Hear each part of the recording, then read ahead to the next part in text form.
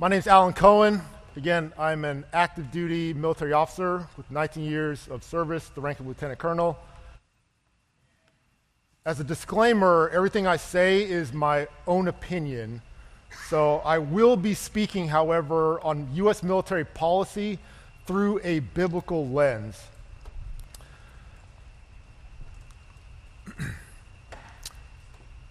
As was mentioned earlier, my topic will be the gospel at war with the military. I know this might be controversial, might make people uncomfortable. In fact, it might make some people certainly upset. But when I say the gospel at war with the military, I'm not talking about a kinetic war. I'm talking about a spiritual war. This is a war over authority. Who determines right and wrong? Who determines good and evil? Who sets the standard, and who do we ultimately listen to? In the end, both God and the military both demand our obedience. And I have a scripture up there to cage the discussion. No servant can serve two masters, for either he will hate the one and love the other, or he will despise, or you be loyal to the one and despise the other. You cannot serve God and mammon. This is the framework in which I will speak. Within the military, some people openly hate Jesus Christ. Vast majority will hide their beliefs about him, and very few people will openly proclaim the law of God as well as his commandments for us.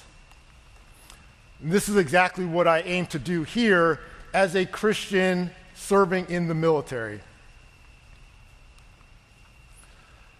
Just for context, I might go between the terms U.S. military and Department of Defense. It is America's largest government agency, executes over $800 billion annually, employs 3.5 million people, and operates in just under 5,000 sites around 160 countries in the world. It is also one of America's most highly respected institutions, so a very formidable entity no matter how you look at it. However, if anyone tries to tell you that the military is apolitical or nonpartisan, they're lying. The military is very involved in pushing political agendas, although we do so discreetly. In fact, in school, many of us learn from a long-time Prussian general by the name of Karl von Clausewitz, who said that war is a mere continuation of policy by other means. And indeed, our culture, our politics, our laws, our values all reflect in our military. So this is something to keep in mind. What you should also keep in mind is that the military desires conformity, and we have good reason to do so. We must orient individuals towards a common goal to achieve specific objectives. Christians within the military often desire peace and stability. We are taught not to speak on things that are controversial, not to rock the boat, just go along to get along. And the combination of these factors, the institutional desire for conformity and the Christian's desire for peace and stability, create the conditions in which the U.S. military directly contends with the law of God. And we'll go through a couple of these battlefronts to examine exactly what I'm talking about.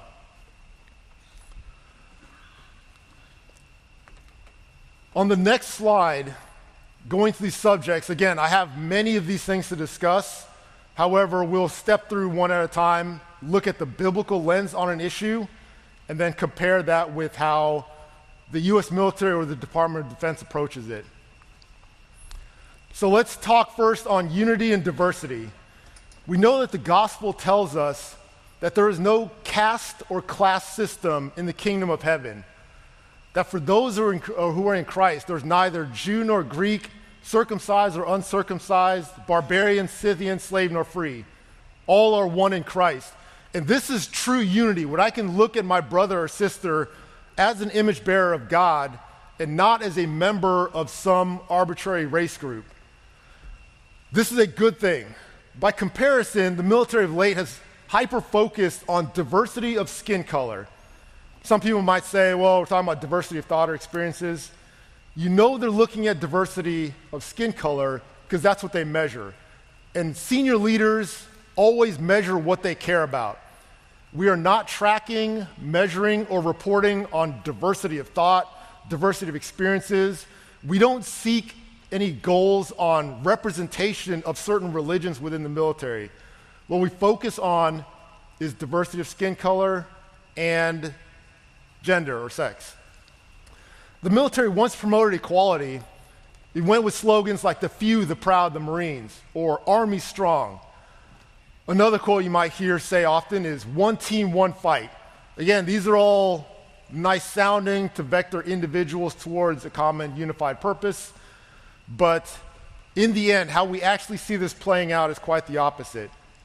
To where now we are elevating a worldview which stems from very anti-Christian intellectuals from long ago, even to today's authors now by the likes of Kendi and D'Angelo and Hannah Jones and others who have talked about this issue of race. And unfortunately, as a result, what this turns into is actually a dehumanization of one another. When you take an individual human being and you bump them down to any level as just a brother or sister, you've already said, well, I'm in this group and this other person in this other group. That's what we are doing to one another now within the military. And it's unfortunate because while we expend great effort looking for white supremacy or extremism around every nook and cranny, we actually ignore much larger issues like the suicide epidemic which is plaguing the military. A recent report showed that it's actually the highest it's been since World War II. And if you compare those who served since 9/11, of those members, over 7,000 have been killed as a result of combat. In the same time period with the same demographic, over 30,000 have died by suicide. Why is this happening? It's unclear because we don't really measure it. We don't really dive into that level of detail. We don't seek to understand why so many military members are killing themselves. But the department can tell you exactly how many more black or Hispanic or female aviators we need and how much fewer white male aviators we need in order to achieve this goal of representation, again, by their own standards. And so this is kind of the comparison, at least on this topic, between the Gospels version and the military's version. Now let's talk about life. We know that God says, thou shalt not murder. As well, the gospel teaches us that children are a gift of the Lord. Again, God thinks very highly of children and our role in protecting them. The military, by comparison, pays for abortions. It has so for a long time in the cases of incest, rape, life of the mother, they say. But since the Dobbs decision, the military has looked to expand that, now funding travel for service members who want to kill their preborn children for any reason, but their state laws are too restrictive. So this is the next step, again, between the military and God's commands. Now, like any subsidized activity, you're going to get more of it. If you pay for something, it's free, you're going to get more of that activity. And sadly, in this case, it transpires to more killing, intentional killing of preborn children. One senator did stand up, speak out about this abortion policy, and has used a senatorial procedure in order to delay the confirmation of military general officers to make his point. Now, the military would say, well, you're impacting readiness. You're making our folks less resilient. Or even going so far as to say that if we are not able to kill more of our children, this is a detriment to your national security. Again, think of the logic there. Despite the objections and the claims of what this is doing, they will not relent on this expanded abortion policy, even as they say it's impacting national security. Let's talk about another subject of morality. The gospel says that sexual immorality is an abomination, that the unrighteous will not inherit the kingdom of God. Neither fornicators, nor idolaters, nor adulterers, nor homosexuals, nor sodomites. God's word is very serious, and our obligation as Christians is to minister to those who are struggling, who are turned away from God, and turn them back towards the Creator. The military of late has actually entertained sexual deviancy and will even pay for transgender surgeries. Again, in a move that flies in the face of God, but also a move that they say will help the recruiting issue. So in the picture, you see a couple things there. The first one is that within the office of our commander-in-chief, you see the pride flag raised to a level of prominence even above our nation's own flag. The other image you see up there is a man that thinks he's a woman, was given the rank of 4-star admiral despite having served any time in the military at all. This was done to great fanfare. A lot of news articles saying, hey, look at this, we've got our first 4-star transgender individual. And the person has the role of Assistant Secretary of Health. So I know when you think about a healthy fighting force, that's probably the image that comes to mind. The third image is what's known as a digital ambassador. Again, a man dressed as a woman to help our recruiting crisis. If you follow the news, many of the military services have struggled to bring in patriotic individuals to serve their country.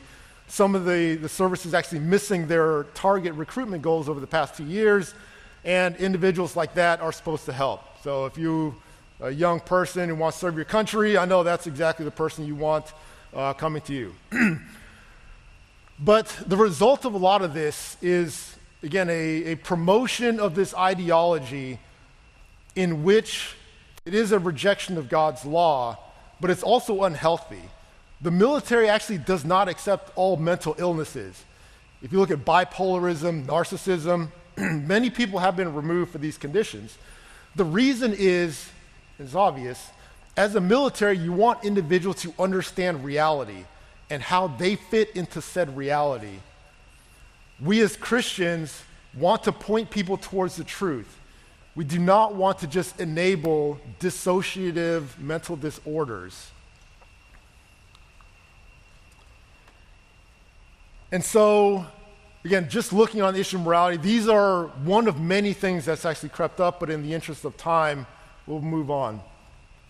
Next, we'll talk about reason, basic critical thinking, and how we function, how God's given us a brain, and what to use it for. The gospel repeatedly says, do not fear, do not fear. As well, God gave us a spirit, did not give us a spirit of fear, but of power and of love and of a sound mind, and he expects us to use it as such. If you've been paying attention over the last couple of years, the military seems to have driven fear-based compliance and mindlessly following orders. Last year, I spoke extensively about the COVID vaccine mandates, and despite being a longtime member of the military, serving on the White House COVID-19 task force, I was labeled as anti-science or a conspiracy theorist, this and that. And this happened to thousands of individuals. Since then, the mandates have been lifted. Many of the lawsuits were dismissed, but thousands of individuals continue to suffer. The vaccine injuries, the rise in sudden deaths, even I'm seeing now cancer rates among otherwise healthy young 20-year-olds is starting to skyrocket. But again, we don't talk about that very much because it's uncomfortable. And yet, despite all this evidence that shows that this was a bad decision, that we ought to use our reason when approaching these topics, the military seems to want to suppress that. And actually going so far as to claim that the mandates are what brought about the end of the pandemic. And indeed, as those who reject God, those who reject the words of the servants of God, you start to remove them from your institution, so what's left?